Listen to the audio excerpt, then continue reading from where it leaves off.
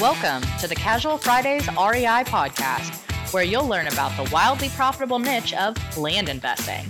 Active land investors Adam Southey and Justin Sleva are here to share their experiences with you so that you can learn how to build massive cash flow and huge profits from this highly lucrative niche.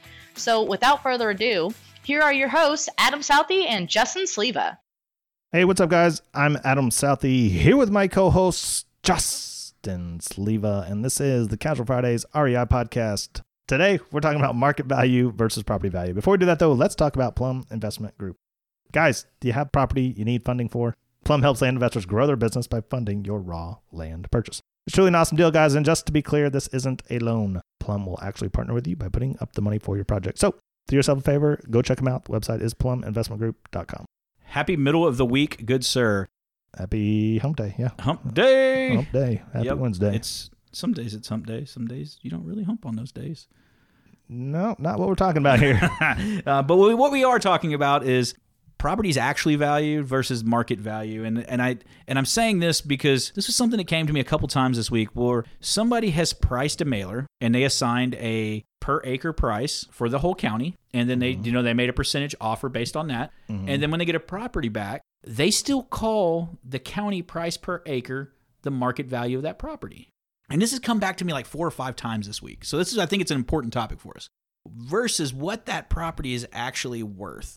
So they're not like honing in specific on the area and finding out what that one particular or looking land at like the attributes on that property. Like, so I'll say one example was guy, he used Priced. Priced is a great tool. It uses an algorithm. It has some logic built into it. It pulls from 1 million plus comps, which is great, right? It does a lot of work for us really quickly. And so Price says, hey, it's worth $2,000 an acre. Well, that property had pipeline access. It didn't have county road access, and it had some topography. So is that property worth that same $2,000? Or should you look at comps that are in the immediate area to see what it's worth? I gotcha. So you're saying like attributes may increase or decrease, whatever that, right? Because even though like an attribute doesn't have to be a good thing, like pipeline access is far less favorable than county road. So it's going to have some deduction and value. So when we look at this, and this is when I say market value, I'm talking like calling the county the market that we're shopping. Oh, the county pulling $1,800 an acre. So we're going to offer, a percentage of that. Say we offer a third. So we're going to offer $610 an acre. Well, that just gets our mail out the door. Then when you have a property come back, you need to take the time to analyze that one property and what it looks like value-wise for that one property. I would agree with that. It seems kind of like a no-brainer, doesn't it? Well, that's what we teach in our course. Yeah. But I think some people get so far ahead of themselves. They're like, I've already comped the county. Mm-hmm. I know it brings this. Well, yeah, but you could be in one of those pockets where we've had it before. Mm-hmm. We had a property in Oklahoma that we bought. We have one was 100 acres. The other one was 100 acres. Counties comped almost identical. They were within $20 an acre. And I think less than that. Call it $20 for simple math. But one sold for $70,000 more than the other, just because of the immediate area it was in. Yeah, I mean, one of them was kind of dirt-ish to 2-track-ish to get to it. And the other was on a county-maintained corner road with a utility running down the side. 100%. Yeah. Those attributes and the exact location, these properties were less than probably 30 miles from each other. Counties were relatively close in what our offer price was, meaning the market value was the same, but the actual property value was vastly different. Yeah. Yeah, they were both 100 acres, and we paid $10,000 difference. Yep. But there was it was $60,000 or $70,000 sale price difference. $70,000. Yeah, huge difference. That's a huge difference. That's a year's worth of bills difference. Yeah, if you don't take the time to check on that, you're either going to hurt yourself because you're going to buy too high or you're going to sell too low. 100%. Yeah. I agree with you. And that's why we're having this conversation because, one of the properties that came back had some topography, had the pipeline access. And so we still were able to establish a value because there was sold comps that had the same type of access in the same vicinity. So we're like, what should have been market value? I think if it had blacktop access, it was worth $2,300 an acre. He thought it was worth $1,800 an acre is what he thought market value was for it. Looking at it, it was probably a $1,200 an acre property. Not horrible. He was buying it at, I want to say, $500 or $600 an acre. I mean, he wasn't doing bad. He had some profit in it, but was it the same home run that it should have been?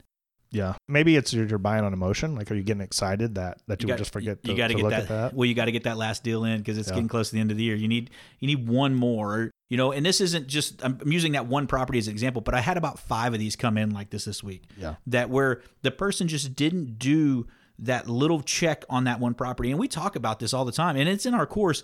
And I know that we are the only course that says, hey, use the map function, zoom all the way into your parcel, then slowly work back and watch your sold and listed comps.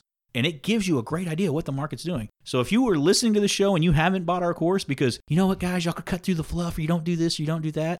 Guys, that's what kind of shit we have in there. It's technical. We're showing you the nuts and bolts of how to be successful. We're showing you how we make money in our business every day. As land investors. As land investors, not selling you a shovel. We've had enough drinks today that we probably shouldn't go down that road. I think some of our listeners would love to sit and let us have a few drinks and just go open mic and just air out the dirty laundry of this space. Well, there is no dirty laundry, right? Everyone loves everyone. Kumbaya. Yeah, kumbaya my ass. Oh, these guys. But yeah, you're right. You know, again, journey is what we do. We're telling you what we've done. We show you those little nuggets to give you the heads up on the competition because we want you to be successful. That's why we have you listening to us.